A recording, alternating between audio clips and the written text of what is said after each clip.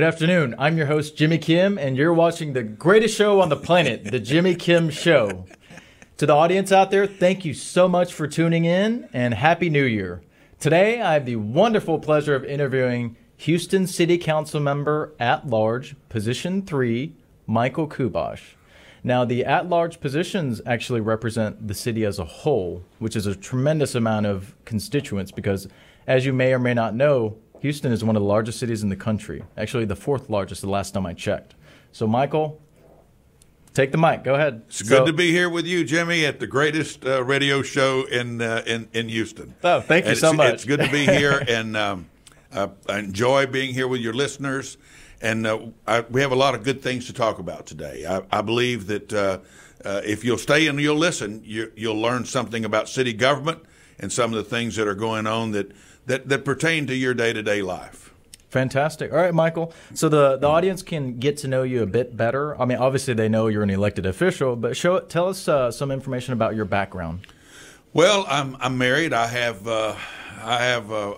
5 children. I have 20 grandchildren, 3 great-grandchildren. Yes, I'm a great-grandpa, and actually I'm way too young to be a great-grandpa, Jimmy. That's what I was going to say, yeah. My goodness. But I am, and I've been in the bail business for years, which is a surety business, and then I became a city council member. I'm now just a city council member. I'm not in any other business other than the business of the city, and so it's always been my intent over the years to when I was a younger man. I ran children's homes. I had 2 foster group homes. I had adopted a child. I had foster group home children in my own home. I had 6. And I care about children. I care about people. It's about people. And since I've been in government the last 8 years, I see things, Jimmy, that I don't like. But the thing that I do like is serving the people. I do like that. You know, I really like hearing that, Michael, because that's actually why elected officials are there, to serve the people.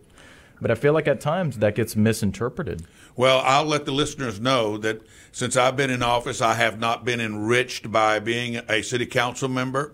I have not done anything that has enriched me financially.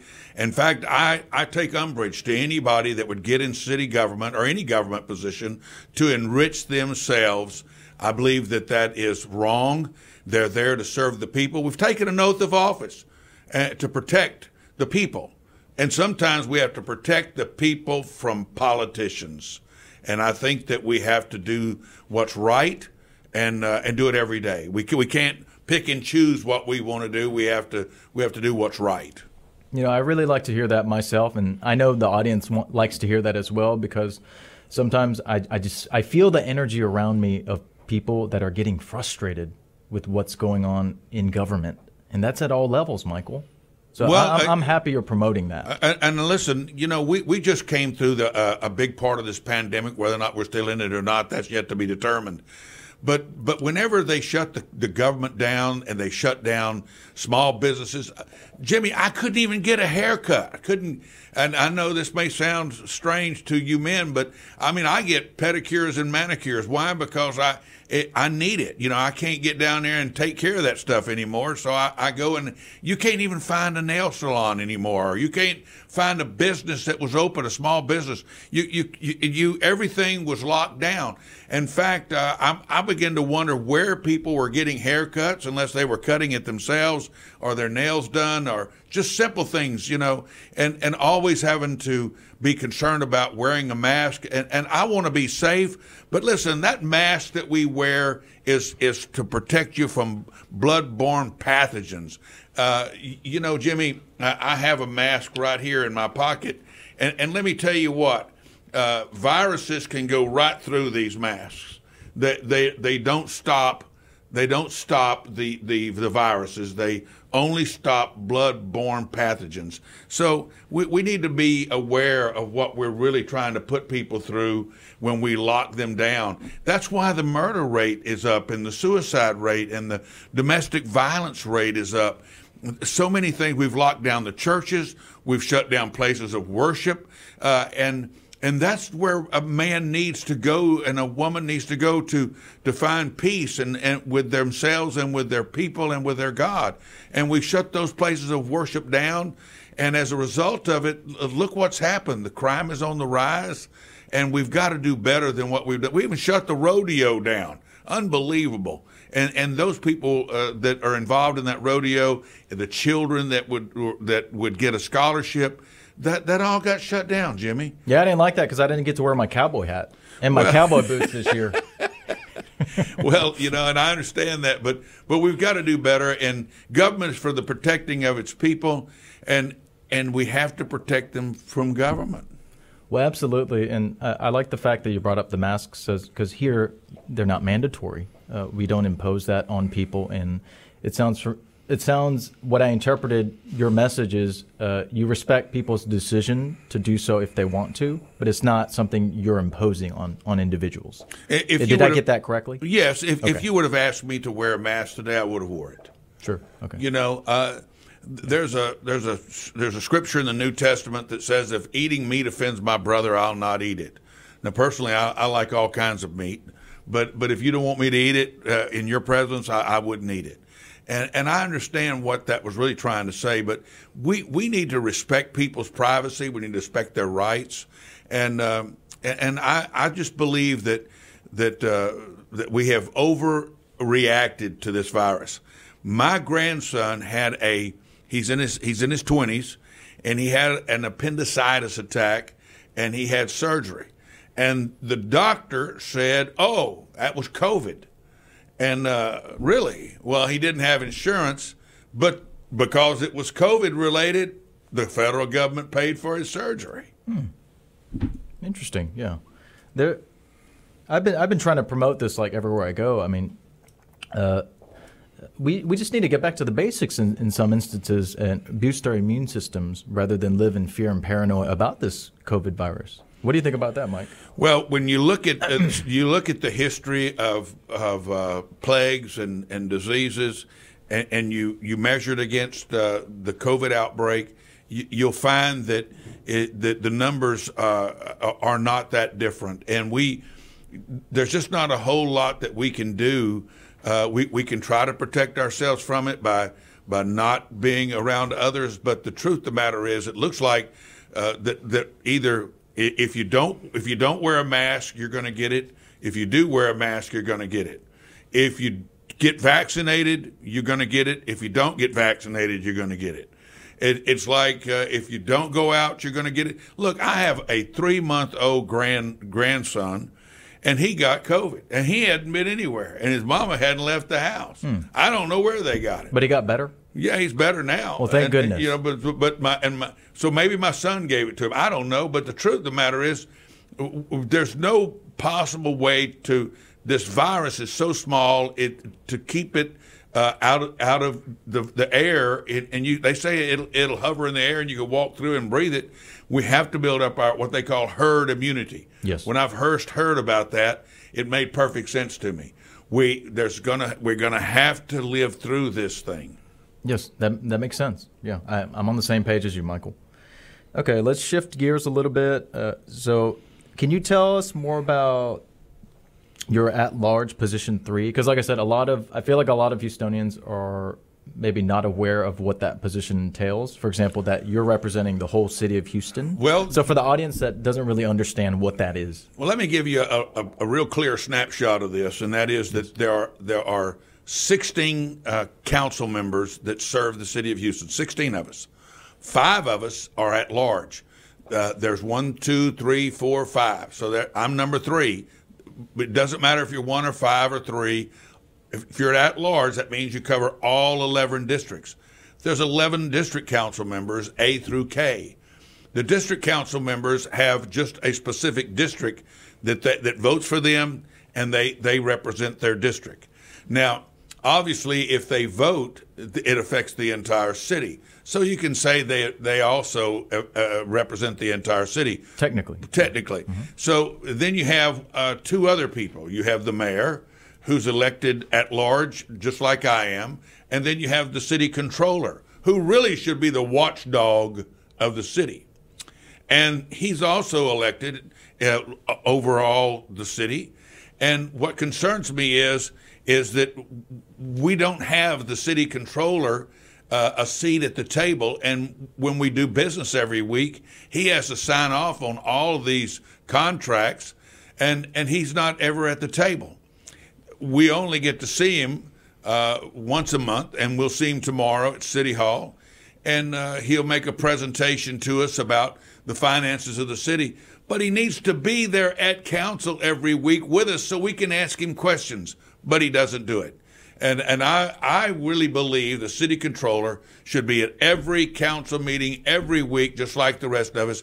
He's paid full time. The mayor's paid full time. The 16 council members are paid part time. That means I could have another job if I wanted it, but it's really a full-time job if you ask me. Agreed, yeah. So that makes complete sense from a common sense perspective, Michael, what you said about the comptroller. I wasn't even aware of that. But that's not even a partisan issue. It's not a liberal or conservative thing. It makes sense for that person to be there, considering the amount of oversight that they have within the process. And it concerns me, too, that since we're talking about this, things that need to change in our city. The city needs to have an independently elected city attorney. Right now, the city attorney is chosen by the mayor, ratified by council, and after that, he'll tell you, or the mayor will tell you, he represents my interest. In other words, what I say. He's not answerable to the city council really as an individual, but he is as a whole, perhaps. But he's always looking out for the best interests of what the mayor's doing. And we don't need that. We need somebody that's independently looking out for what's the best for the voters. In the county, we have a county attorney. The county attorney is elected by the voters. And his responsibility, or hers, is to represent the people of Harris County. And this is in every county in Texas. The county attorney is elected. But in city business, the city has an appointed attorney by the mayor and ratified by council, but it really needs to be somebody independently elected who can do their own thing investigating things and doesn't have to answer to the mayor. That's very interesting insight. Thank you for sharing that with us, because I feel like that kind of information is something that may not be as public, or people that are aware about those kinds of issues, unless you're actually in there like yourself. I wasn't even aware of that. Well, Jimmy, just like here recently, we had an incident at the airport where, and this has been on television. It's been where the airport director his girlfriend got involved with somebody, and there's some sexual harassment charge now against her. And it goes to what's called the OIG, which is Office of Inspector General. And who is that? Well, that's somebody in the city attorney's office, appointed by the mayor, controlled by the mayor. And if you don't do what the mayor says, he'll fire you. So, I mean, whatever decision that comes out of that OIG, Office of Inspector General, is really what the mayor wants. And I don't care who the mayor is.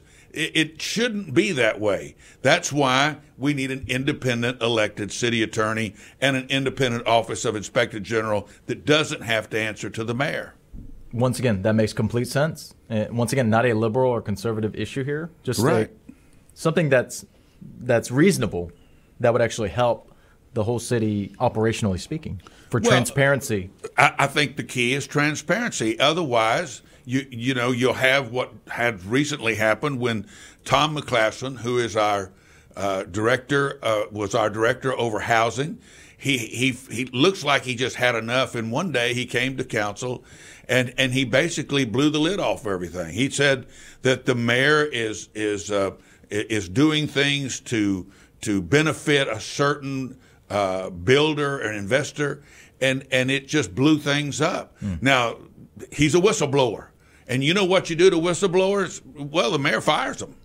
And yet that shouldn't be. They should be protected by law. If they come forward and say something, the mayor was running around for a while saying, if you see something, say something. Well, Tom McClassen saw something, he said something, and he got fired. So what does that really say to people who, when they see something, should they say something if they're going to lose their job? Well, I disagree with what the mayor did on that, and I still think that Tom McClassen was right in coming forward, and he said that what's happening is that there's a culture of corruption in the city government. That's very dangerous. But thank you for exposing that as well, because like I said, I wasn't aware of some of these things that were going on. And I like that, Michael, that you are vocal about it, because I feel like a lot of people in the system do not do the same. Because as you said, if you whistleblow, you lose your job. It's very risky. Well, Jimmy, when I go home at night, I have to go to sleep, and I have to sleep by myself. You know, my wife's there, but I have to sleep with my own mind and my own thoughts. And if I don't do what's right, it troubles me. And I in my mind, if I don't speak up, there's been times when I've said I should have said this or I should have said that. I didn't speak up quick enough. And so we cannot allow wrong to hide itself in government. We have to expose it. And the only thing that will shine the light on this is the brightness of transparency. Yes. And then sharing that information, speaking out. And I told you when I first ran for office, I said, I'm an outsider. Put me on the inside, and I'll tell you what's really going on at City Hall, because I'm not a part of I'm not a part of the political elite. I'm not a part of the establishment. I'm an outsider. And so at my first really kind of a debate thing, I get up, Jimmy, and I said, I'm going to shine the light on these cockroaches. Love it. And man, did the place just, it kind of froze a lot of folks. And my political guy come to me, he says, hey, don't say that again. Maybe that's why you won the election, Michael. Maybe it is. But I guess I got carried away in my mind, because I do want to shine the light on what's wrong. Right. And when you turn the light on, the cockroaches do run. Oh, absolutely. Oh, they always run. And some of them, they deserve that treatment. Now, we're not saying they're all cockroaches. They're not all bad. There's certainly some good people that are in publicly elected positions. But as I said, the people that act like that, they deserve to be spotlighted in that manner. Jimmy, I think it's bad to have bad politicians, but it's also bad to have politicians who won't stand up for what's right when it's right before them, even though they may say they haven't done anything wrong. Right. But when they're in a position to do something and to take an affirmative action, I think it's wrong when you don't. Yes. I think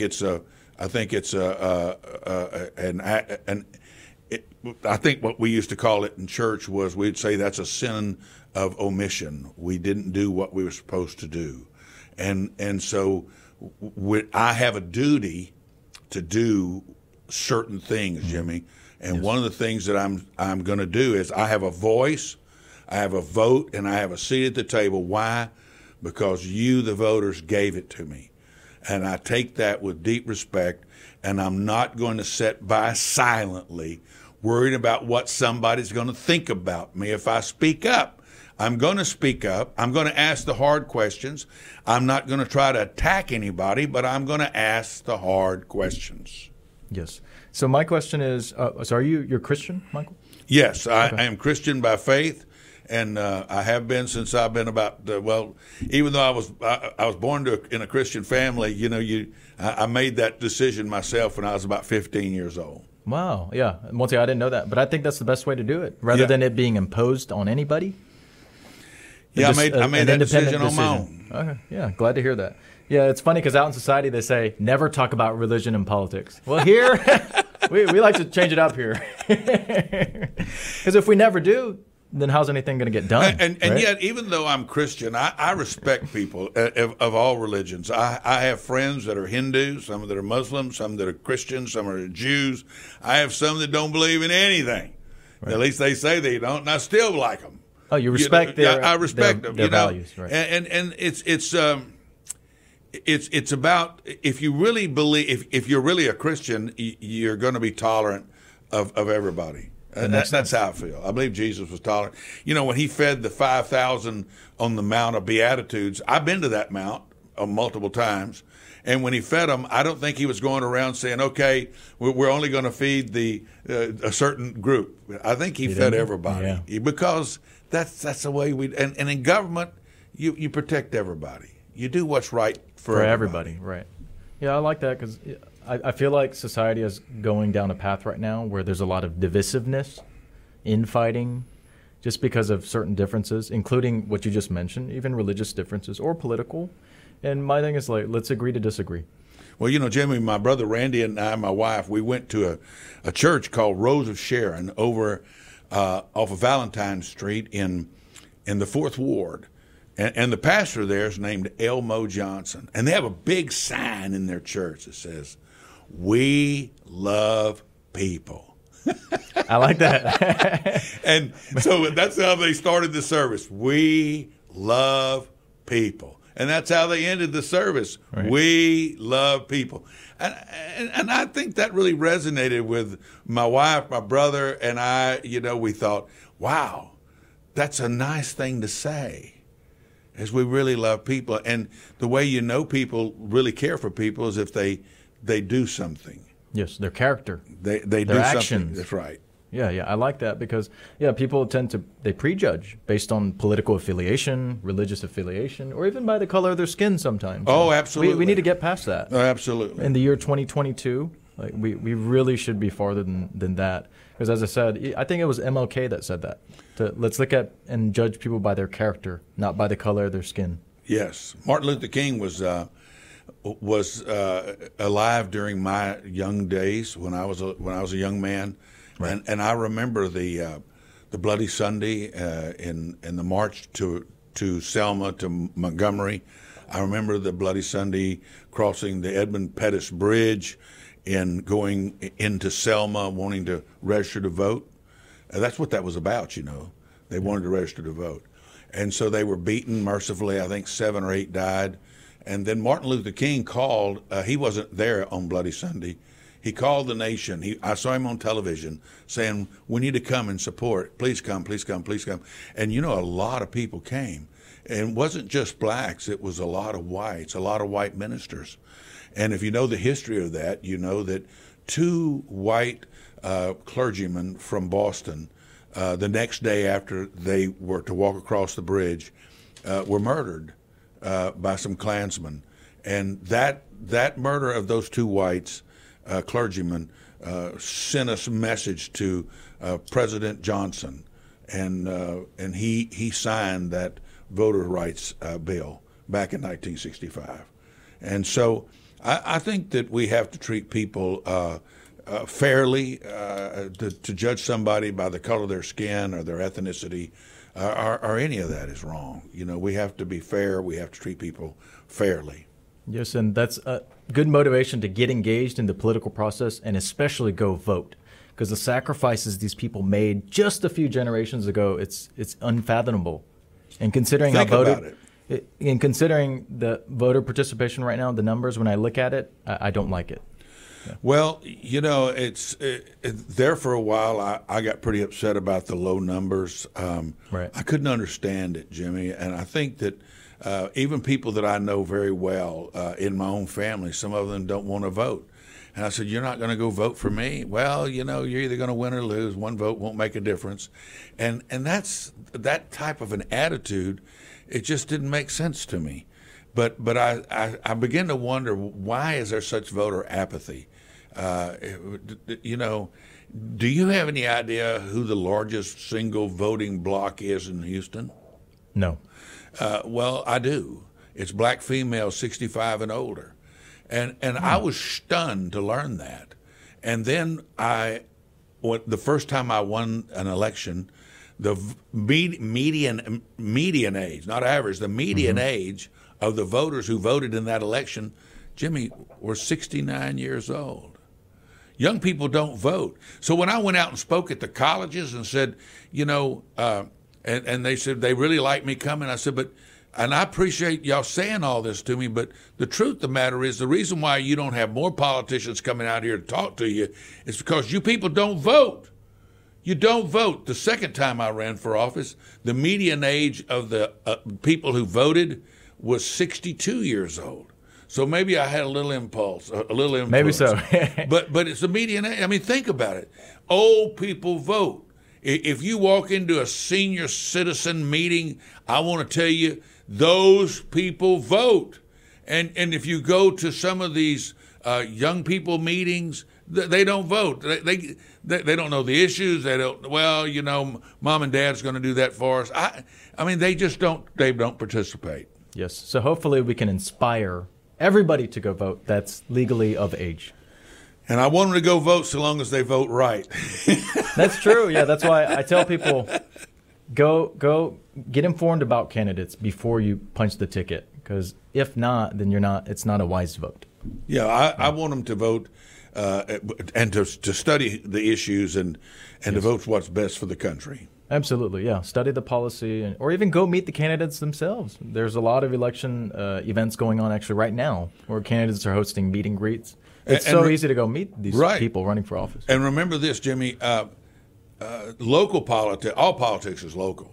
But local politics and local officials are going to affect you more in your day-to-day life than who the President of the United States is. You say, well, how could that be? Well, did you know that the city of Houston raised your water bill over the next 5 years about 40%? Did you know that? Did you know that I voted against it? Did you know that? Did you know that there's all these things that are going on in city government that affect you every day? Do you know that if you have a piece of property in a 100-year floodplain, that you can't build on it? You can't unless you build 2 feet above the 500-year floodplain. You're going to have to put a beach house in the neighborhood. A lot of people don't realize the power of local government and local government officials and local judges. Judges will have more effect on your lives every day than the congressman will, because they're the ones that rule on your civil suits, on your criminal cases, and on your family matters and your divorces and your wills. So you need to know who these people are and vote for good people that have good values. Yes. Yeah, every election's important. Yeah, local up to federal. And a lot of people just pay attention to the presidential or big senatorial or congressional. But yeah, those local ones will affect your daily life, Michael, as you were saying. Yeah. And think about this, school taxes, the school board, and the school taxes. Jimmy, you and I, owning a home or a business, we pay more school taxes than we do city and county taxes combined. And yet the turnout on school board elections is so low. It's abysmal. And what concerns me is all this money that I have paid in and you have paid in to the school system in our taxes, and we're not educating our children. Our schools are falling way short of other countries and even other states. We have got to do better in educating our children. And that should be a real priority, and yet people don't go to the polls and vote. Right. So my next question, Michael, is why did you initially run for office? I feel like maybe I can answer half of it for you. Was it because you wanted to make a difference? I think I got that right. Well, Jimmy, back in 2008, my brothers and I started a campaign to get rid of the red light cameras that were being installed by at that time Mayor Bill White's administration, and they put up over 100 cameras. And I knew that the cameras were giving people tickets that weren't driving the car, and so if you loaned your car to somebody and they drove it and they ran through one of those camera lights and got a ticket, you had to pay it, and you weren't even driving your car. So I've always felt like that was an injustice. So we started collecting petitions. Before we did that, I went to Milam and Elgin downtown downtown Houston on a Sunday morning at 7 o'clock where there was no traffic, and I announced and called a press conference that I was going to run the light at Milam and Elgin, and I was going to take it to court and contest the constitutionality of these cameras because they were writing the ticket to the person that actually didn't own the vehicle. So I went downtown, and an officer came up to me, and he wanted my driver's license. He said, "Are you going to run the light?" And his name was John Nichols, and I knew him well. And I said, "Yes, sir." He said, "Well, when you do, pull over after you do that. We're going to block the intersection for you. Cameras have been turned off knowing you're going to do this, and you won't be able to get a ticket. Are you still going to do it?" I said, "Yes, sir," because I said I was. So I ran through that light, and then he wrote me a regular ticket. And when the camera crew ran up to me and the Chronicle ran this story in the news media, on the front page of the Houston Chronicle, you can see where I'm at getting a ticket. And he says, well, what do you think about this, Mr. Kubosh? You've now got a ticket. And I said, well, we need more police officers stopping people who are violating the law than we do those cameras. And that's what they ran. And, you know, I wound up on Fox News, and people started telling me that, you know, I need to run for mayor, and I need to do this and that. And I listened, but a couple of years passed, and we collected enough petitions to get it on the ballot and to get the people to vote the cameras out of Houston. That actually happened. And then my brother Randy, he was the plaintiff in the lawsuit, and he took it all the way to the United States Supreme Court and won. And that's why today on the city charter is a charter amendment that prohibits the use of photo enforcement in regulating traffic. You may not know that, but it's there. And it's because my brother Randy took that issue all the way to the United States Supreme Court and won.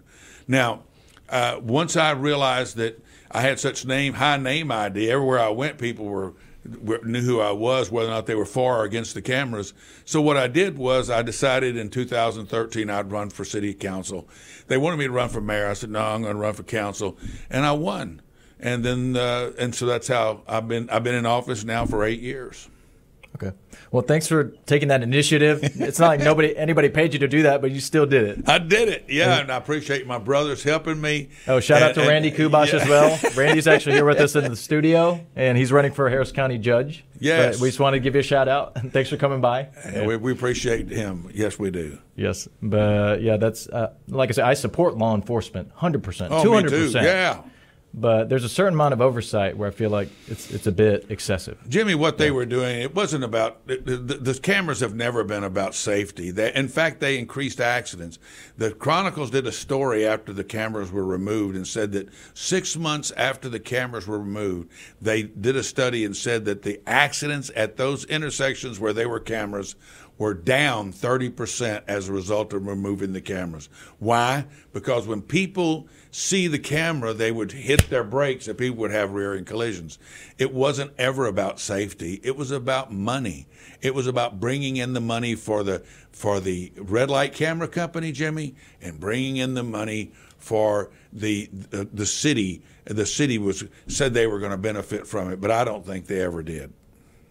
Okay, Mike, let's go ahead and let's talk about some other initiatives that you've been a part of, as well as some other of your top priorities as an elected official for the city of Houston. Can you tell me a bit about the Feeding the Homeless initiative that you took, as well as the abandoned vehicles that were in the bayou in the city? Well, I was in Chicago, driving from Chicago to South Bend, Illinois, and I don't know why, but I looked over and I saw people pulling something out of like a ditch or something, and it dawned on me that I remember hearing about the fact that we had cars abandoned in our bayou system in Houston.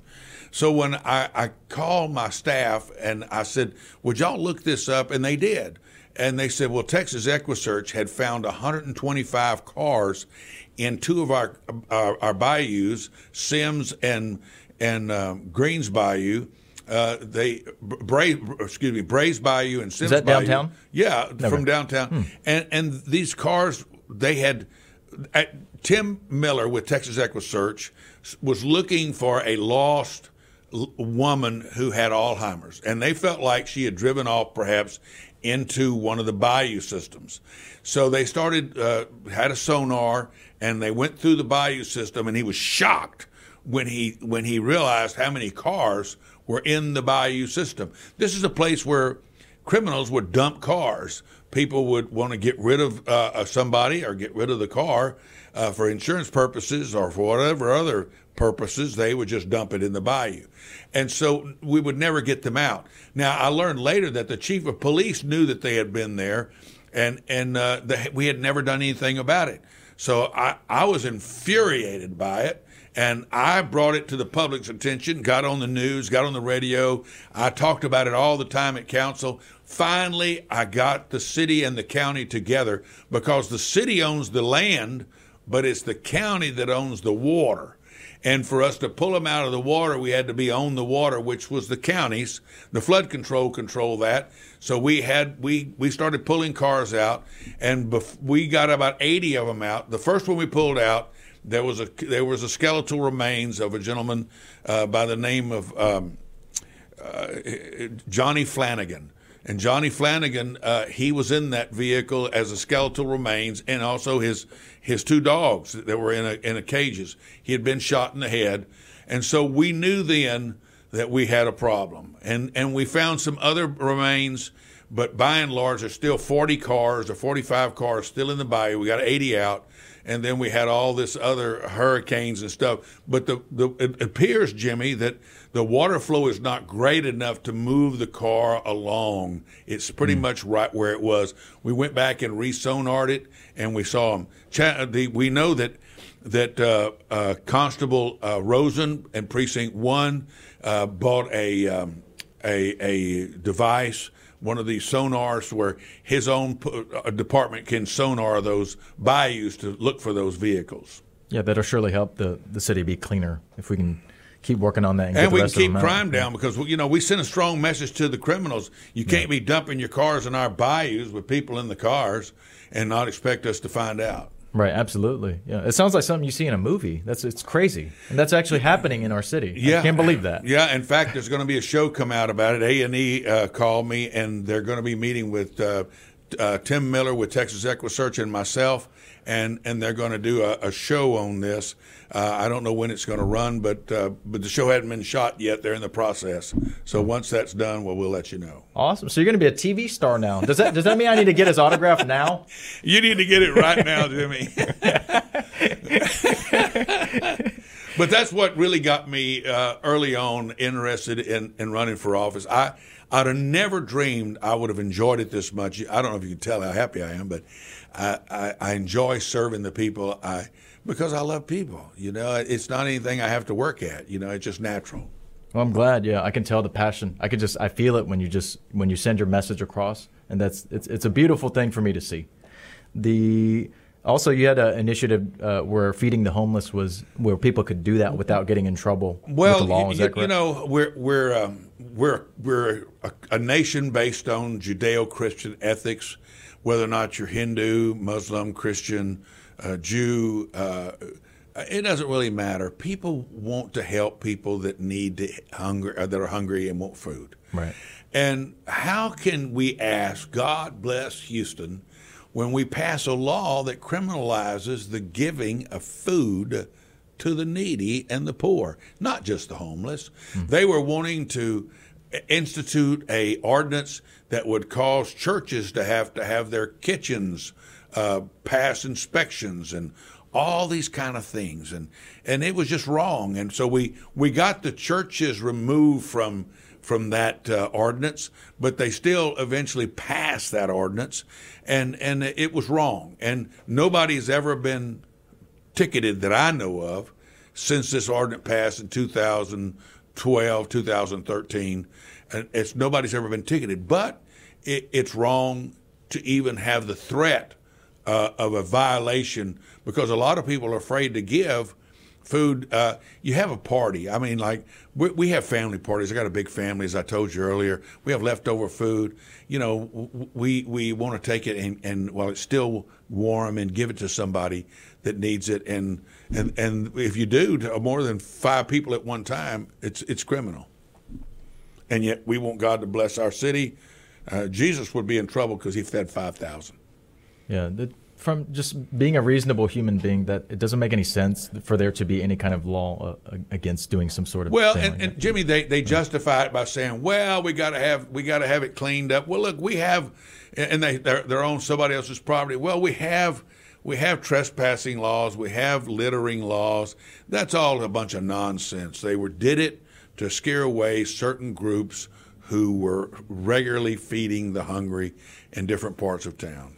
Right, because those people may be on the verge of starvation at any moment. And if you go and give them a meal, it could possibly save their life. And there's a lot of satisfaction in feeding people. And I've met a lot of the people that are doing it, and there's a joy in giving somebody something to eat. I agree. I've done it myself as well. And it's a feeling that's you have to do it to understand it. Yeah, You know what I mean, Michael? I think you're exactly right. Yeah. I volunteered at the homeless shelter as well, and So, that's so the same you have concept. You have to do it to understand that feeling. Yes, that you get. I can't explain it in words, but it's a good feeling, and It is. certainly humbling, Yes. to say the least, And it makes you feel thankful for everything we have. for all you have. Yes. Absolutely.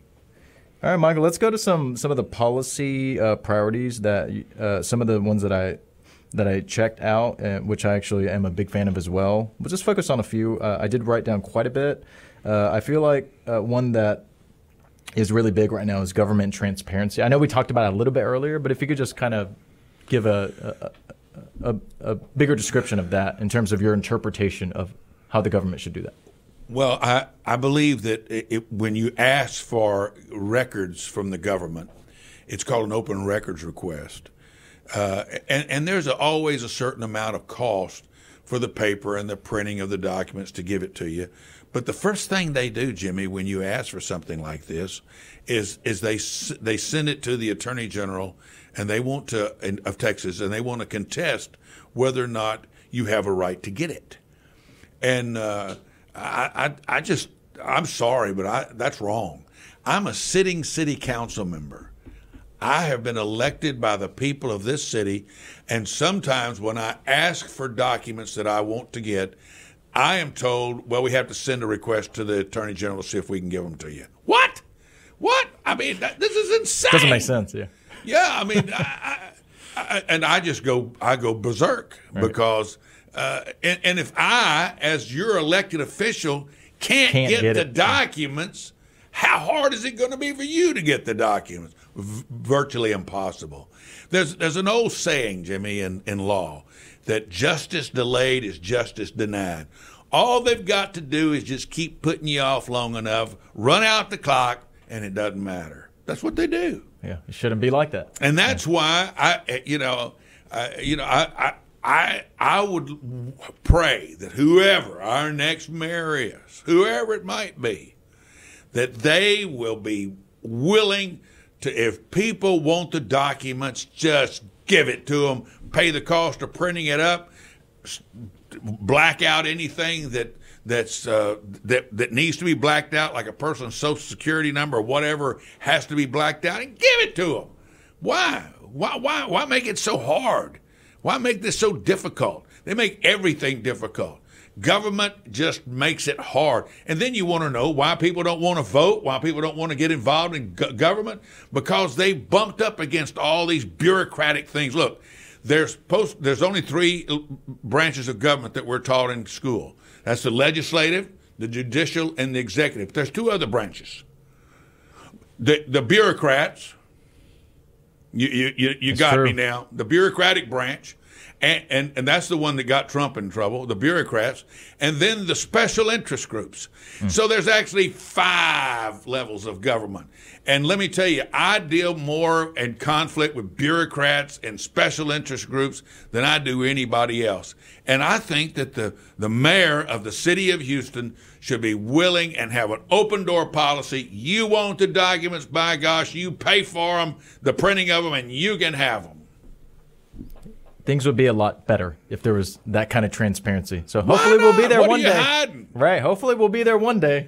We don't have that now, but that's why a lot of people are apathetic and distrusting of the government. Well, listen, when all this came down on this government official here recently, and the FBI and the U.S. attorney had cut a deal with her to give her 5 years in the penitentiary, and that's day for day, by the way, and a $250,000 fine.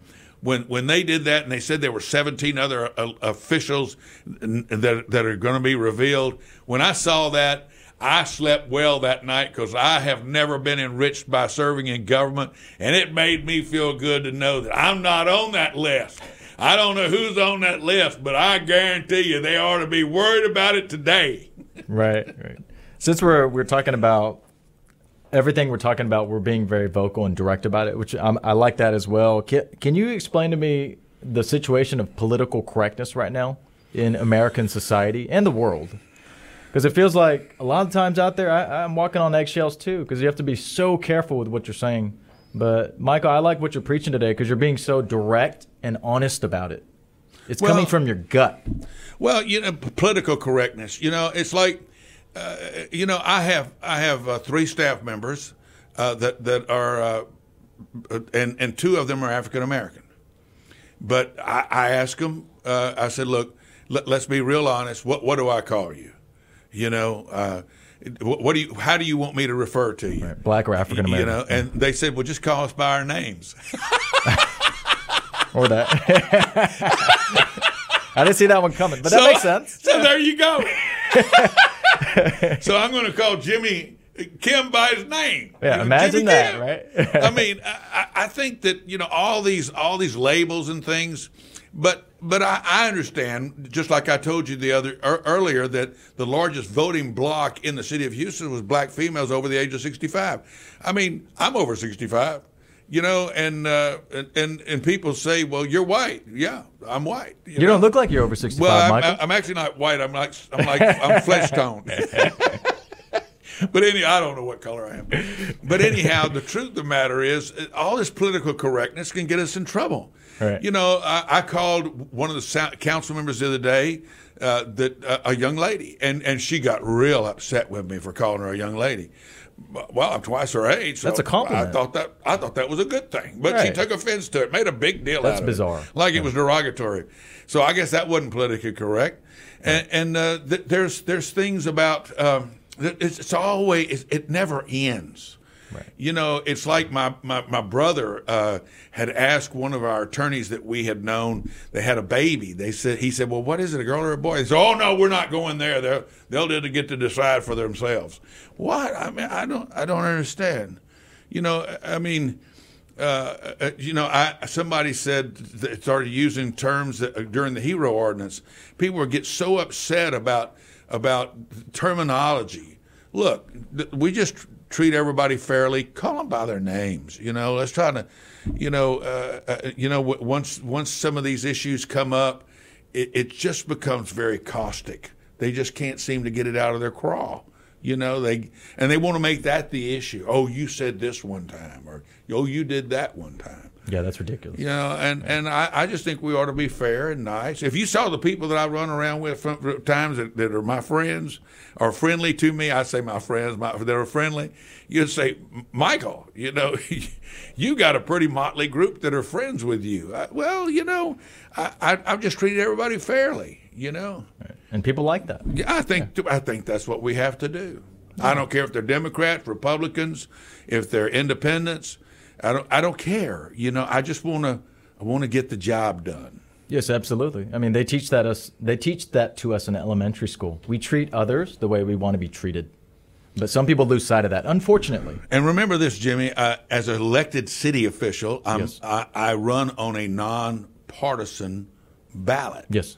So neither Democrat or Republican. It doesn't say Democrat or Republican. It's just nonpartisan. And I like that. Because that way I can walk right into a meeting and I can cut past all that other. Absolutely. Because as soon as they start tagging me as a Democrat or a Republican, barriers and walls come up. And they automatically begin to assume things that are maybe not in truth.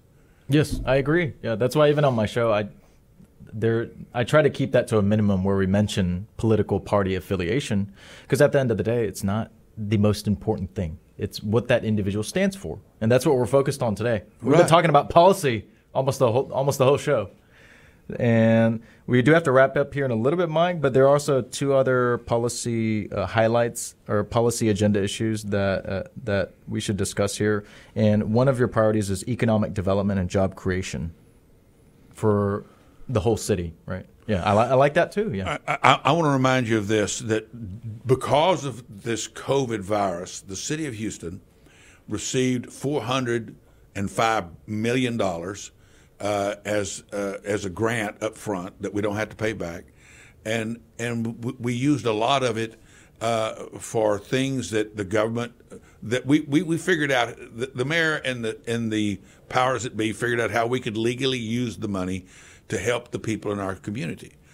Then the government passed this CARES dollars, $315 one year million and $305 million the next. So between all of this, the city of Houston from last year to 2021 and 22 will receive $1 billion, over $1 billion.